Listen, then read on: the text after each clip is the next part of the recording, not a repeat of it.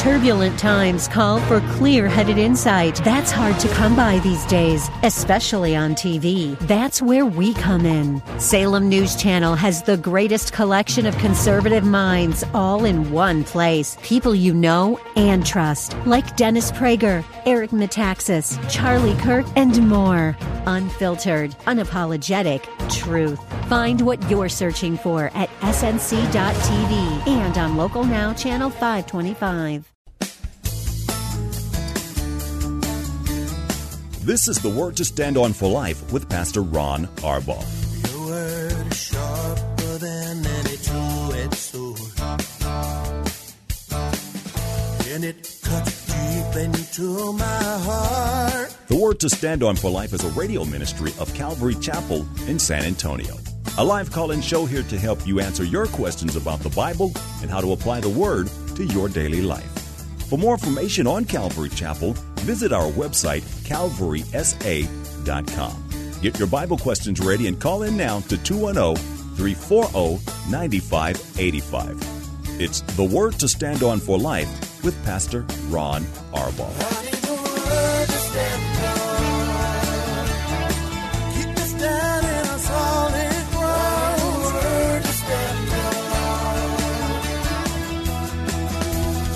Good afternoon and welcome to the show. It's the Tuesday program. I'm Pastor Ron Arbaugh from Calvary Chapel in San Antonio, Texas, and this is the Word to Stand On for Life, a program dedicated to taking your phone calls and answering your Bible questions and life questions and anything and everything that's going on. All you have to do is provide the phone call. You can dial 210-340-9585. That's 340-9585. If you're outside the local San Antonio area, you can call toll-free at 877-630-KSLR. Numerically, it's 630-5757. You can email your questions to us by emailing questions at calvarysa.com, or you can use our free Calvary Chapel of San Antonio mobile app. And remember, we had a big rainstorm here again, so if it's wet out there, be careful. The safest way to call is to use the free KSLR mobile app. Just hit the Call Now banner at the top of the screen. Everything else is hands-free, and you'll be connected directly to our studio producer. Hey, quick suggestion. If you weren't able to watch our Sweet Summer Devotions last night, go to calvarysa.com and watch it. Trish Lucas spoke. She spoke right from my heart. I've been trying to convince people that when you begin serving others, putting their needs ahead of your own, when you serve your local church and God's Spirit and the gifts that He's given you are flowing through you to others, it enriches your life immeasurably. And Trish did a pretty good job of trying to measure it last night, and her testimony was really about what God has done, not only in her and through her, but for her, since she has really dug in and begun serving in the church. So you can watch that at calvarysa.com. What a wonderful, wonderful message that she gave, and I think you will be blessed by it. Well, let me get to questions while we await any phone calls. The first question is from our mobile app from Ernesto. And he says, is the Protestant Bible the true Bible, or is it the Catholic Bible? Ernesto, the Bible is the Bible. Now, the Catholic Bible with the Apocrypha is not Bible. They've got the same 66 books in the Bible, their Bible that we have. The problem is that they add the apocryphal books, and those books are not consistent with the rest of Scripture. They were never accepted as a part of the Jewish Old Testament canon, and so they're simply not true. People say, well, why did you take books out of the Bible? We didn't. They added, and the Catholic Bible is not dependable because of those apocryphal books. Now, remember, the Catholic Bible contains the Bible. There's 66 books written by 40 different authors over a period of about 1,500 years. But when you insist on inserting books that contradict the other 66 books, and that's what the Apocrypha does, then you've got something that isn't true. So Ernesto, in total, the Bible that you go to a bookstore and buy with 66 books, that is the true, infallible, inerrant Word of God. Thanks for the question, Ernesto. I appreciate it very, very much. Here is an anonymous question. Haven't had a question like this for a long time. Is it sin to use marijuana recreationally if you're not addicted? The answer to the question is yes.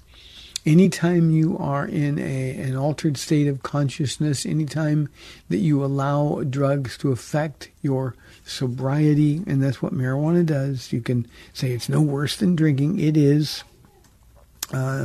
There's a lot of new studies that indicate just what the permanent damage is. But the truth is, we're to be sober. And when you smoke marijuana, you are no longer sober. So, yes, it is a sin. Anonymous, you know it's a sin. That's why you wrote in and asked the questions. Remember, most of the time, when these kind of questions, is it okay to do this or is it okay to do that, when they're floating around in your head, you're doing something that you already know the Holy Spirit is trying to convict you of. So it is a sin, and among Christians, and I know this is a hard one for a lot of people, it shouldn't even be a question among Christians. We should stop trying to figure out how much we can do and how much we can get away with and still be saved, and instead, how close can we get to Jesus, putting away the sin that keeps our fellowship with Jesus broken. Thank you. Here's a question from Madeline. My question is about formal church membership and where the Bible tells us to be formal members of a church. Madeline, I'm going to answer your question generally, but first I want to deal with your use of the term formal. There is no place in the Bible where an American understanding of church membership is endorsed or even suggested. You know, we go to churches and churches have these long membership procedures and you get involved and you sign covenants and all of that is nonsense. So formal church membership, the way it's demonstrated here in this country, I think is a result of a lack of faith on the part of church leaders, whether they're pastors or denominations. I just think we want to teach tithing. We can get people to commit to tithing. But generally speaking, the covenantal type membership in a church is not codified in the Word of God. Now, here's what I will say equally clearly, I hope, that the Bible does talk about the importance of being a member of a local church body. So I'll just tell you what our approach is at Calvary Chapel. We don't have a formal membership. We don't have a website where you can go and find out who all of our members are and how to contact them, a church directory. We jokingly, but we're not joking too much, we jokingly say that anybody who's been here more than twice is a member of our family. We fall in love with them. We treat them like a member. They're part of us. We grieve when they grieve. We rejoice when they rejoice. When they're hurting, we hurt. That's what membership is all about. So being a member of a local church body is important. Like everything that God intended to be beautiful, we humans mess it up and we try to tie people down. You know, it was a few years after I'd been here when some people started coming to church, and, you know, we don't ask people questions when they come. I got a call from the pastor of the church that those people used to go to after they'd been coming about a couple months. And he was really angry at me. He said, so how do you justify having members of my church coming to your church and not kicking them out? I said, well, I don't know what you're talking about. He said, and he gave me the name. I said, well, yeah, they started coming to church. He goes, well, I haven't given them my release. And I basically told him, I don't need your release, nor do they. They're part of the body of Christ, and where they choose to worship is between them and the Lord. So that kind of formal church membership, frankly, is counterproductive. But Madeline, it is clearly true that everyone in the body of Christ needs to be involved, invested, serving in a local church body. That's the way Jesus has chosen to work. And he's the head of the church, so we've got to do things on his terms. Now, here is a compilation. This isn't a direct question, but it's a question that I'm starting to get with some frequency now, so I'm kind of trying to roll them all into one. I had an email that said basically, if you're really faithful to God and you really want to teach the truth, you'll teach the flat earth theory is true and people will be set free. And then over and over and over I get these questions about, are you a flat earther and should Christians be flat earthers? Let me just say very, very clearly, all of you who are spending time on the internet reading these demonic, nonsensical conspiracy theories, you need to understand the danger you're in. You have to have Christians. I want to say this with compassion because I'm not angry, but my heart hurts for you. To have Christians who have the Word of God chasing a flat earth. You know, when Columbus sailed in 1492 to the New World, he took a huge step of faith because in 1492 they believed that the earth was flat and they would sail off the edge. There's no excuse for that type of thinking now. The evidence is overwhelming.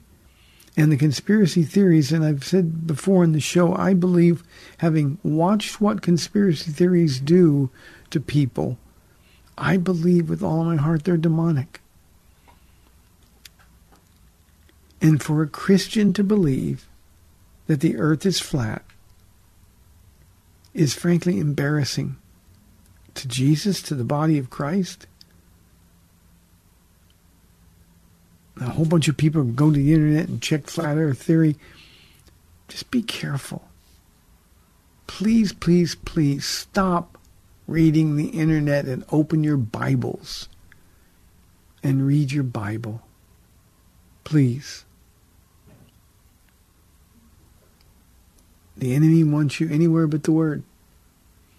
And you're allowing him to win in your life. He's not going to win in the end in the world, but you're allowing him to win in your life by thinking these things are true. So any notion that the earth is flat or that that's the truth of God and it's going to start a revival, and those are all the comments that have been made in the emails that I'm getting, is just silliness. Please, please, please. Those are things some of you need to repent before the Lord, and others of you who are trying to sell a flat earth theory to others rather than telling people about the gospel of Jesus Christ, you need to get before God and fall on your face in repentance. 340-9585. You know, those are always hard situations because these are our brothers and sisters in the Lord who are deceived. And I don't want to get angry at them. I get angry because of the deceit, but I don't want to, cast them off. I pray for them. But we also have to be aware of our witness, and this is just absolute sense. How is anyone in the world going to take you seriously about Jesus when you're trying to convince them that you've read something on the internet that has convinced you that the world is flat? Now, if this wasn't a problem, I wouldn't be getting emails. There wouldn't be so many people who believe that the earth is flat. There's just something the devil does. Pride, arrogance, I don't know, but there's something the devil does when we think we know something that nobody else knows. So just be careful. It's about Jesus. It's not about reinventing the earth. It's just Jesus. Okay, 340-9585. Last time I said the phone number, I started going in. That's it, I promise you. Here's an anonymous question. Does God get angry with us when we have hobbies or do stuff just for fun? Of course not. Serving Jesus is fun. And no, hobbies are great. Now, if hobbies control you, I know some people who are controlled by video games. I'm talking about grown men and women. That's shameful. It breaks God's heart. But he doesn't get angry with you.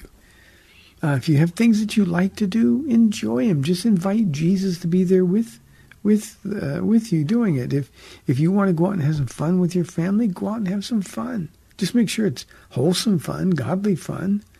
But no, why would anybody think that God gets angry with us because we're pursuing a hobby or having fun? God is fun. Paula says it all the time. And one of her goals in life is to make sure that people know that Christians can have fun. I don't know why the world thinks that being a Christian is boring, but unfortunately, Anonymous, apparently you think that God is a God who wants you to be bored and it's just all Bible study all the time. No, just Jesus would love to hang out with you while you're having fun. He'd love to hang out with you while you're pursuing hobbies. You know, here at Calvary Chapel, we've got some ministries where people have taken their hobbies, things they love to do, and they've turned them into a service for the Lord. We have a sewing ministry, Calvary Crafters, it's called, where a bunch of the ladies in the church who like to sew, and they've got projects and things that they do, and they sew stuff for the Lord. I'll give you just one example. You know, we're in the process of planning a new ministry. It's called Unusual Kindness. It's a restaurant. And a free restaurant, so we're not charging any money for it. But when it gets open, we already have the aprons for the people to wear. We've got a lot of people already, ready to go. And Calvary Crafters has already made the aprons for them. That's just a way to turn a hobby into a service for the Lord, and that's exactly what they've done. So God wants you to have fun. He wants to be included in your fun. And again, we just have to make sure that it's godly fun rather than ungodly fun. Lisa says, Pastor Ron, it's hard to believe in a loving God with all the pain and suffering I see around me. Where's God during this pain? Lisa, this is a question. I've never really understood this question from believers. And I think the wording of your question indicates that you're a believer. But when you look around in this world at the pain and suffering that you see, what makes you think, even consider for a moment, that God is the cause of that? God doesn't cause any of this. You can look at every problem that we have in this world, from all the social justice issues, sex trafficking, to homelessness, to immigration, to... God didn't create any of those things. God created a world that's perfect.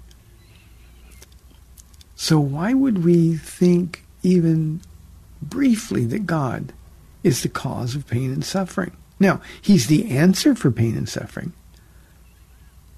You asked, where is God during this pain? He's in exactly the same place he was when his own son was suffering and dying.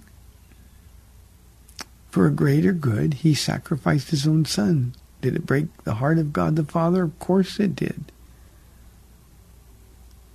But it doesn't mean he ever stopped caring. Now, often when I get a question like this, where is God during this pain, we have a tendency to believe that, well, if God loved us, he wouldn't allow this pain. Remember, we live in a fallen world. And God is in the process of creating a world where there will be no more pain and suffering. It's just not ready to manifest right now. He made the world perfect. There was no pain, no suffering. Sin, man's sin, ruined it. There will again be a day when there is a world for eternity with no pain, no suffering, no tears, no bad memories, no anything. But until Jesus comes back, we're stuck with the world that we have inherited. And it is a messy, messy world. There's a lot of pain. So, Lisa, when you think about it, asked God where he was when his son was being brutalized. And he didn't intervene, and he didn't intervene because he loved you. Jesus asked him if this cup could pass, and 3 times the Father said no. And he did that thinking of you. Jesus endured the agony of the cross, Lisa, thinking of you. So when you look at the pain and suffering in this world, Jesus is the answer. And if you're really this moved by all the pain and suffering that you see, the most proactive thing, the most beneficial thing that you could do is go to the people who are suffering and tell them about Jesus. Now, they're going to keep suffering because by and large, those people are going to reject Jesus Christ. Oh, I don't believe that. If you believe it, fine, but I don't believe that. That's not my truth. They're going to keep suffering. And the real tragedy, Lisa, is that they're going to suffer that way only infinitely worse for eternity, forever and ever and ever. And they don't have to. So your job ought to be twofold: to pray for them and to share Jesus with them. And if you're unwilling to share Jesus with people who are suffering, then the hypocrisy in your question is being exposed. And this is a moment where you can say, God, please forgive me. I also believe, Lisa, giving the benefit of the doubt to you and to others who think like this, I believe that God has given some people a heart so filled with compassion that they're hurt at a depth in their hearts far beyond that of normal people. First of all, I don't think we're all built to carry the weight of the world, the weight of the suffering. We can't do it. But there's some people who are so hurt by the pain and suffering they see that it overwhelms them. I think that channeled in a way that would glorify God is a wonderful gift. That's why Jesus wept when he saw the world that he was walking in. It wasn't the world he created. And I think there's a great outpouring of God's Spirit available to people like you, Lisa, if you will simply look at things from his perspective. You know, when the first murder occurred, Cain murdered his brother Abel. God tried to stop him. Why are you so angry? Why are you so downcast? He said. If you do what is right, will it not go well with you? And Cain didn't listen.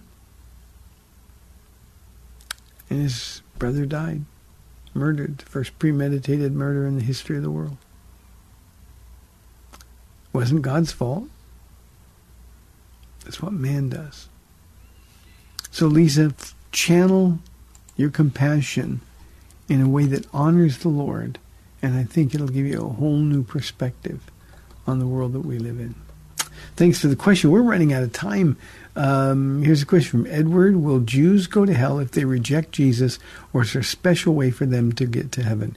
Edward, everybody ever who rejects Jesus is going to spend eternity in hell. It's that simple.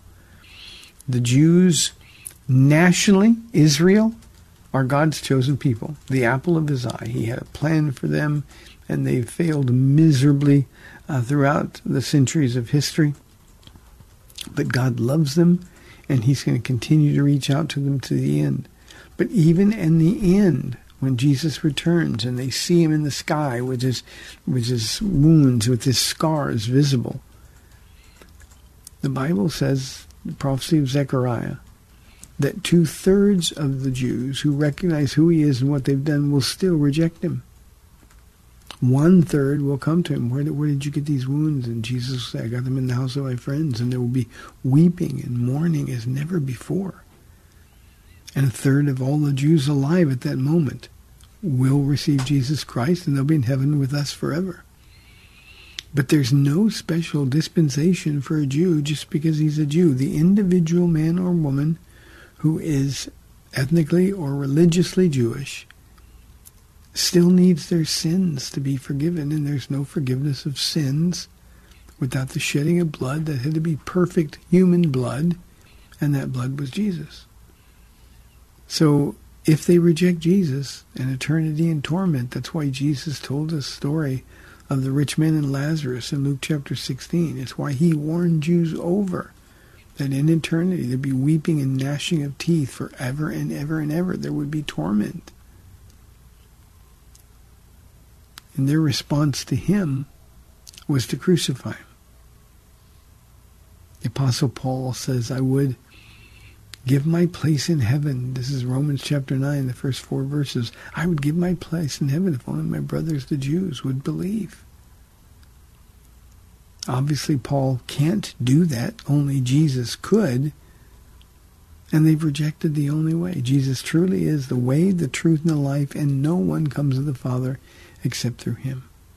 So, Edward, I don't know what the motive behind your question is, but if in fact you've heard somebody say to you that Jews have a special agreement with God or they function under a different covenant, that's simply not the case. Everybody who's ever lived needs to believe in God by faith and come to Jesus Christ. Hey, we'd love your phone calls. The phones are quiet again today. 340-9585 or toll free 877-630-KSLR. This is the Word to Stand On for Life. We'll be back in 2 minutes.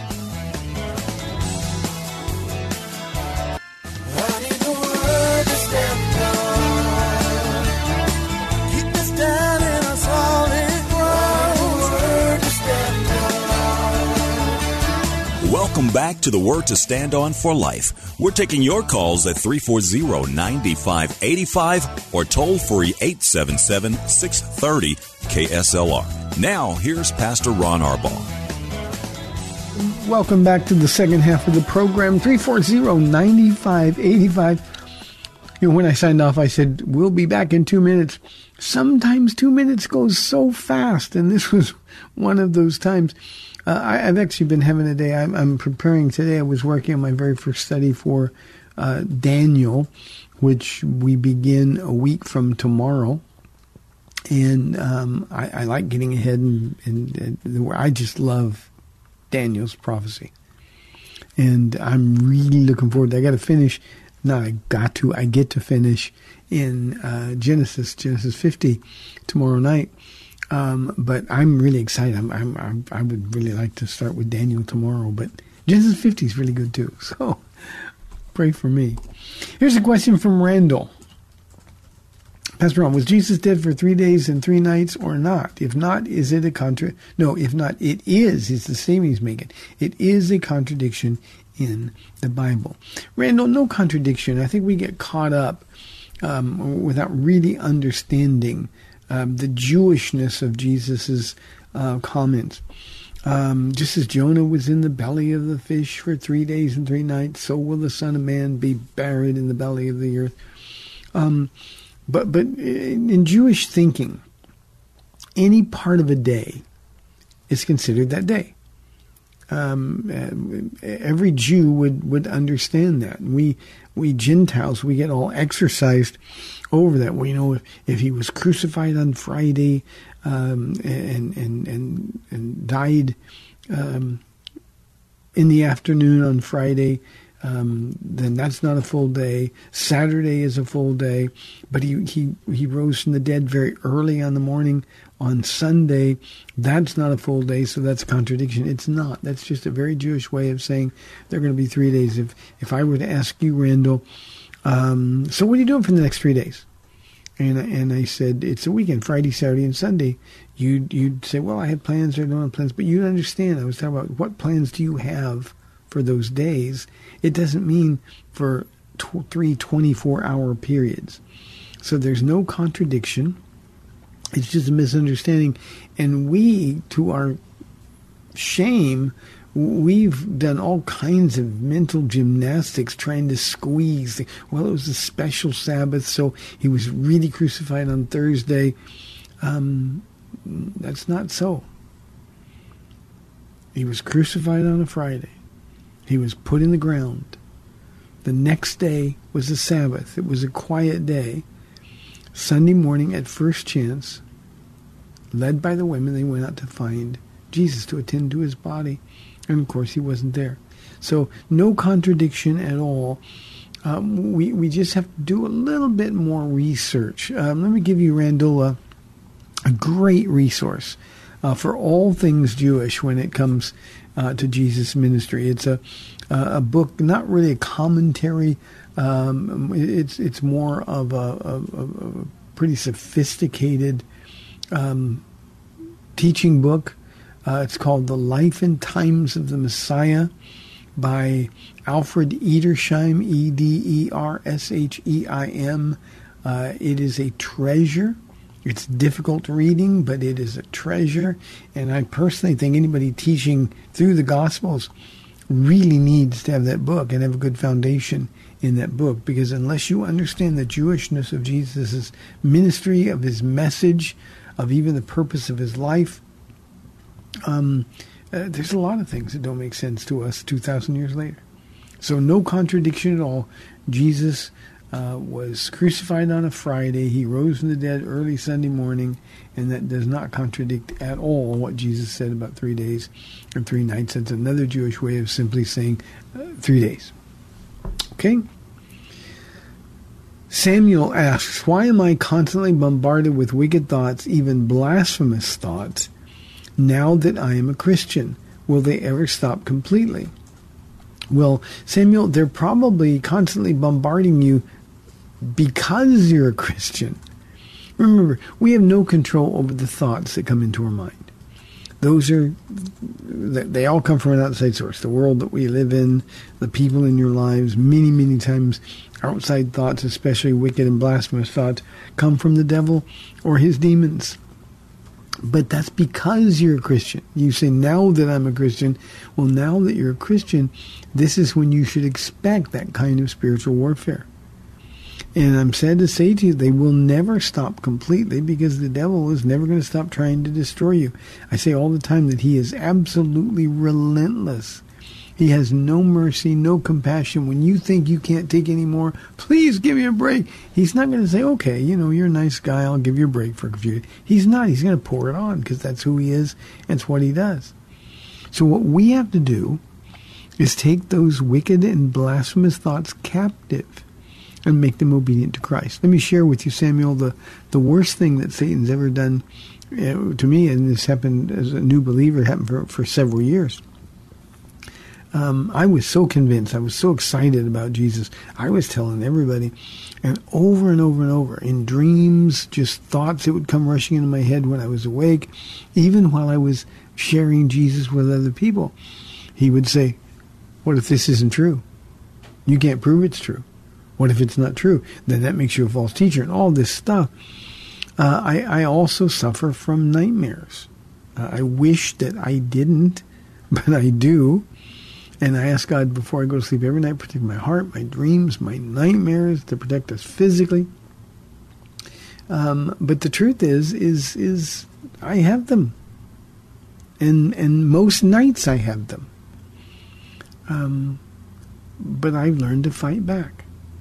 I've learned that when I wake up startled or wake up in a sweat, I can just, okay, Lord, I know who that was, and I want to just think about you.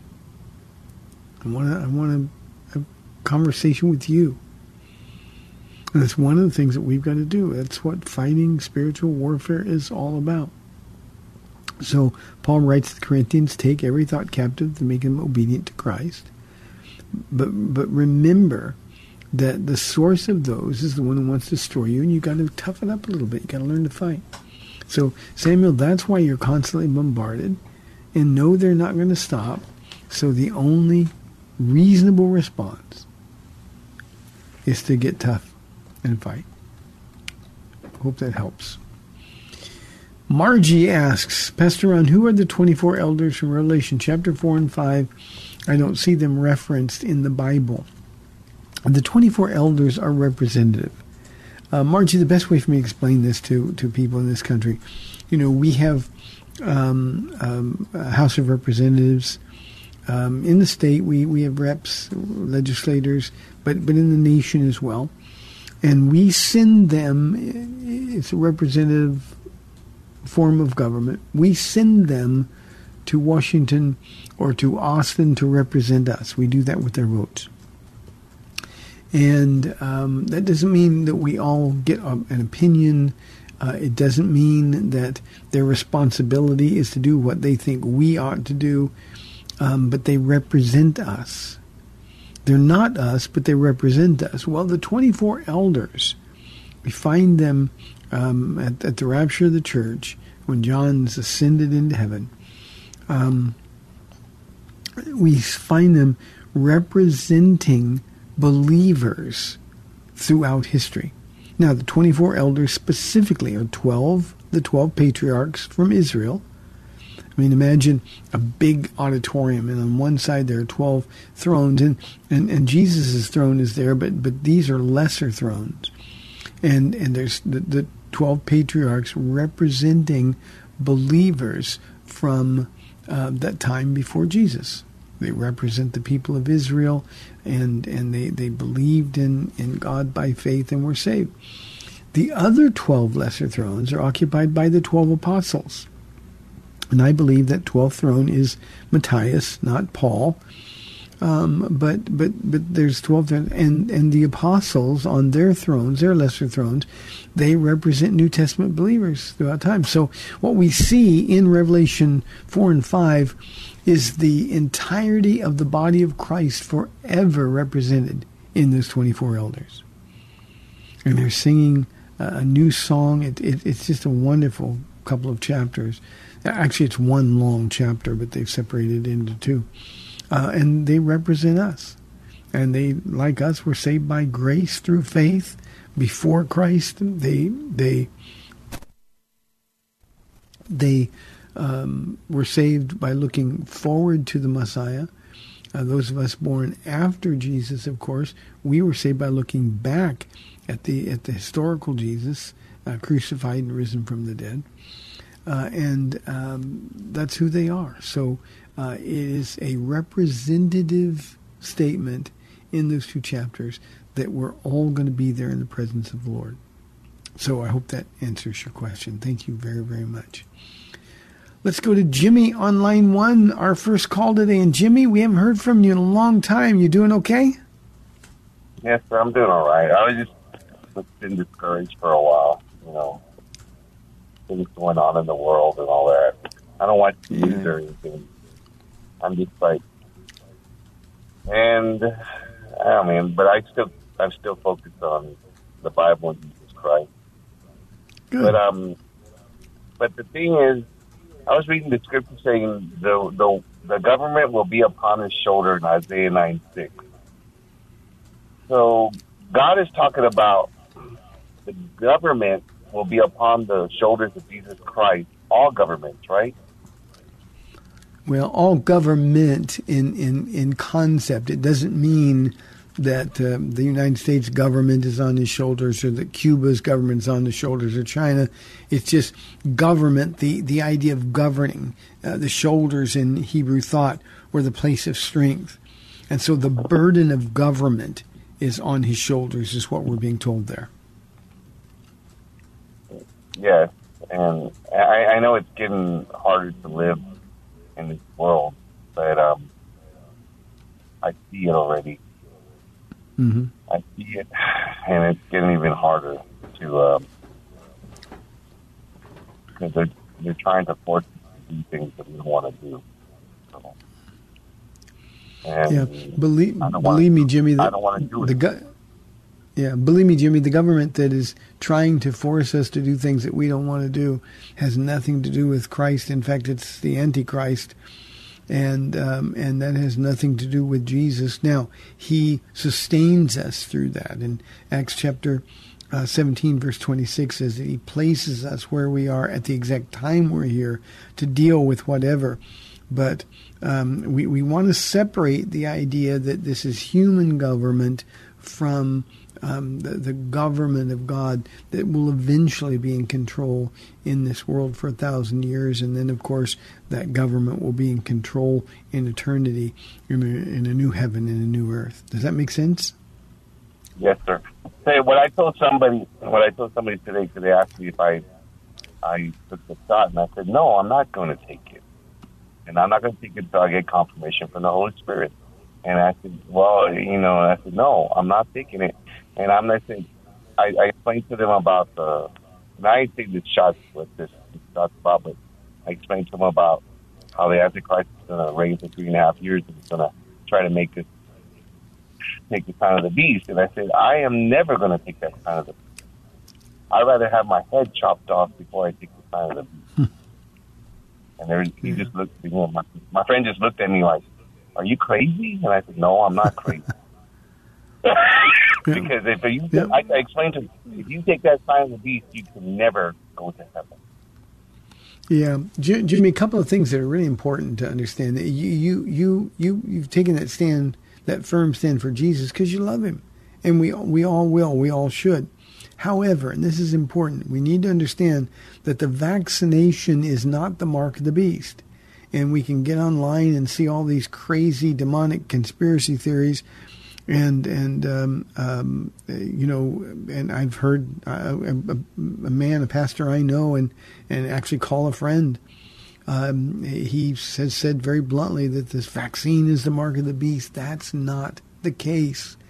If you understand eschatology, that's the study of the end times, you realize that the mark of the beast won't be given until the Great Tribulation, and we who are believers will be gone before the Great Tribulation.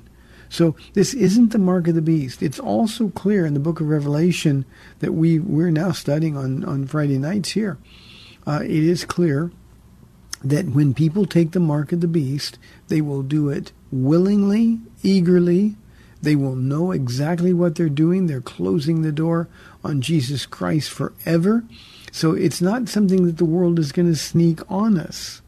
Now, the world that we live in is pretty corrupt, and they're trying to sneak a lot of things on us. But it's not the mark of the beast, and we don't need to worry about that in terms of the vaccination.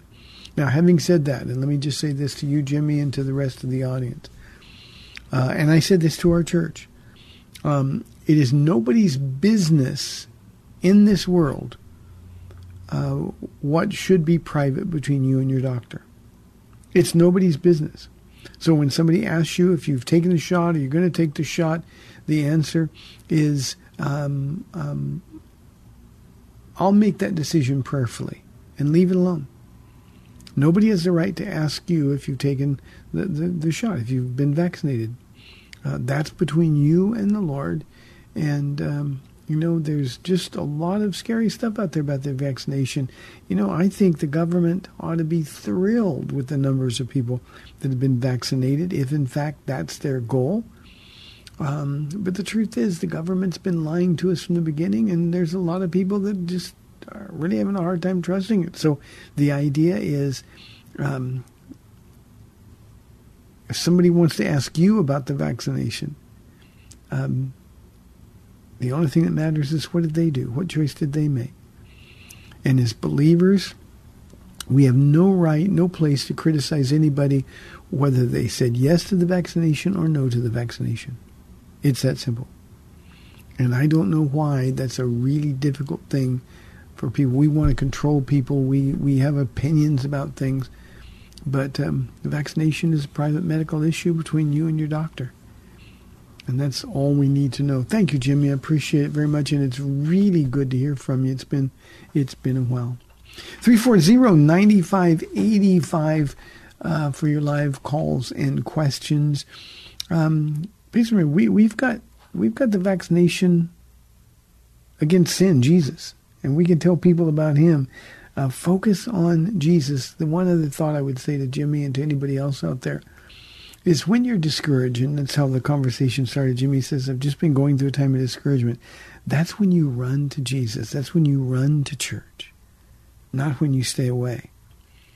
When you're discouraged, that's when Satan's trying to pin you because you're not active in sharing your faith. You're not active in a local body of believers.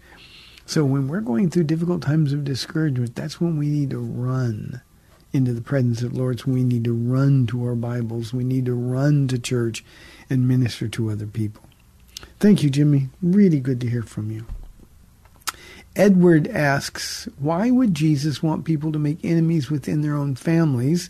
He mentions it in 2 of the Gospels that I can find. Edward, you're right. He does mention it, but he doesn't want people to make enemies. What he's doing is warning them that they will be enemies because they hate Jesus. They hated me, he said, they'll hate you. He says, I've come to separate families. And by that he means in a family where somebody's taking a stand for Jesus Christ, those who don't want anything to do with Jesus are going to cast those believers out of their families. They're going to make things miserable. So it's not Jesus' desire that enemies be made. It's just a statement of fact. People hated me. They insulted me. They're going to hate you and insult you. Brother against brother. Son against his own father. Those are the kind of things that happen, and we've all, Edward, experienced that when, in fact, we have told people in our family, hey, I found Jesus, I'm so excited about Jesus, and their response is, don't bring that around me. And we treat you differently. I've known people whose kids were on drugs. I mean, complete drug addicts, thieves, stealing to support their drug activity, and get saved and get immediately sober. And I've had parents look me in the eye and say, I liked him better when he was on drugs. That's what Jesus is talking about, and he's preparing us. It's not the desire of his heart, certainly, but he is preparing us. Now remember, in the world that Jesus lived in and left when he was risen from the dead, he told his own disciples that the people that he came for, the people that he loves, are going to hate those who believe in him. And that's just one of the things that we have to remember. It's, again, part of the spiritual warfare. Let's go to Bulverde and talk with Greg on line 1. Greg, thanks for calling. You're on the air. Hey, Pastor Ron, if you can keep me on to the question here. I know you haven't got a few minutes, but I got to kind of a deep theological discussion with a friend of mine here just the other day, and I heard your explanation on about tithing, and that it's not necessarily the 10th is what we're required based on Malachi because of, we're living under grace, under the New Testament. So can you just kind of give me an idea of how can I explain further with my friend, because he's stuck on there's only a blessing if you're giving at least 10%, period. Yeah. Read 2 Corinthians chapters 8 and 9, Greg. When Jesus said in the upper room, this is the cup of the new covenant written in my blood, what he did, and we're told this explicitly in the New Testament, that he canceled the code that was against us. Now, tithing is a Jewish law. Jesus said, you tithe and it's right that you do, but remember he was speaking to Jews. Jesus himself was under the law.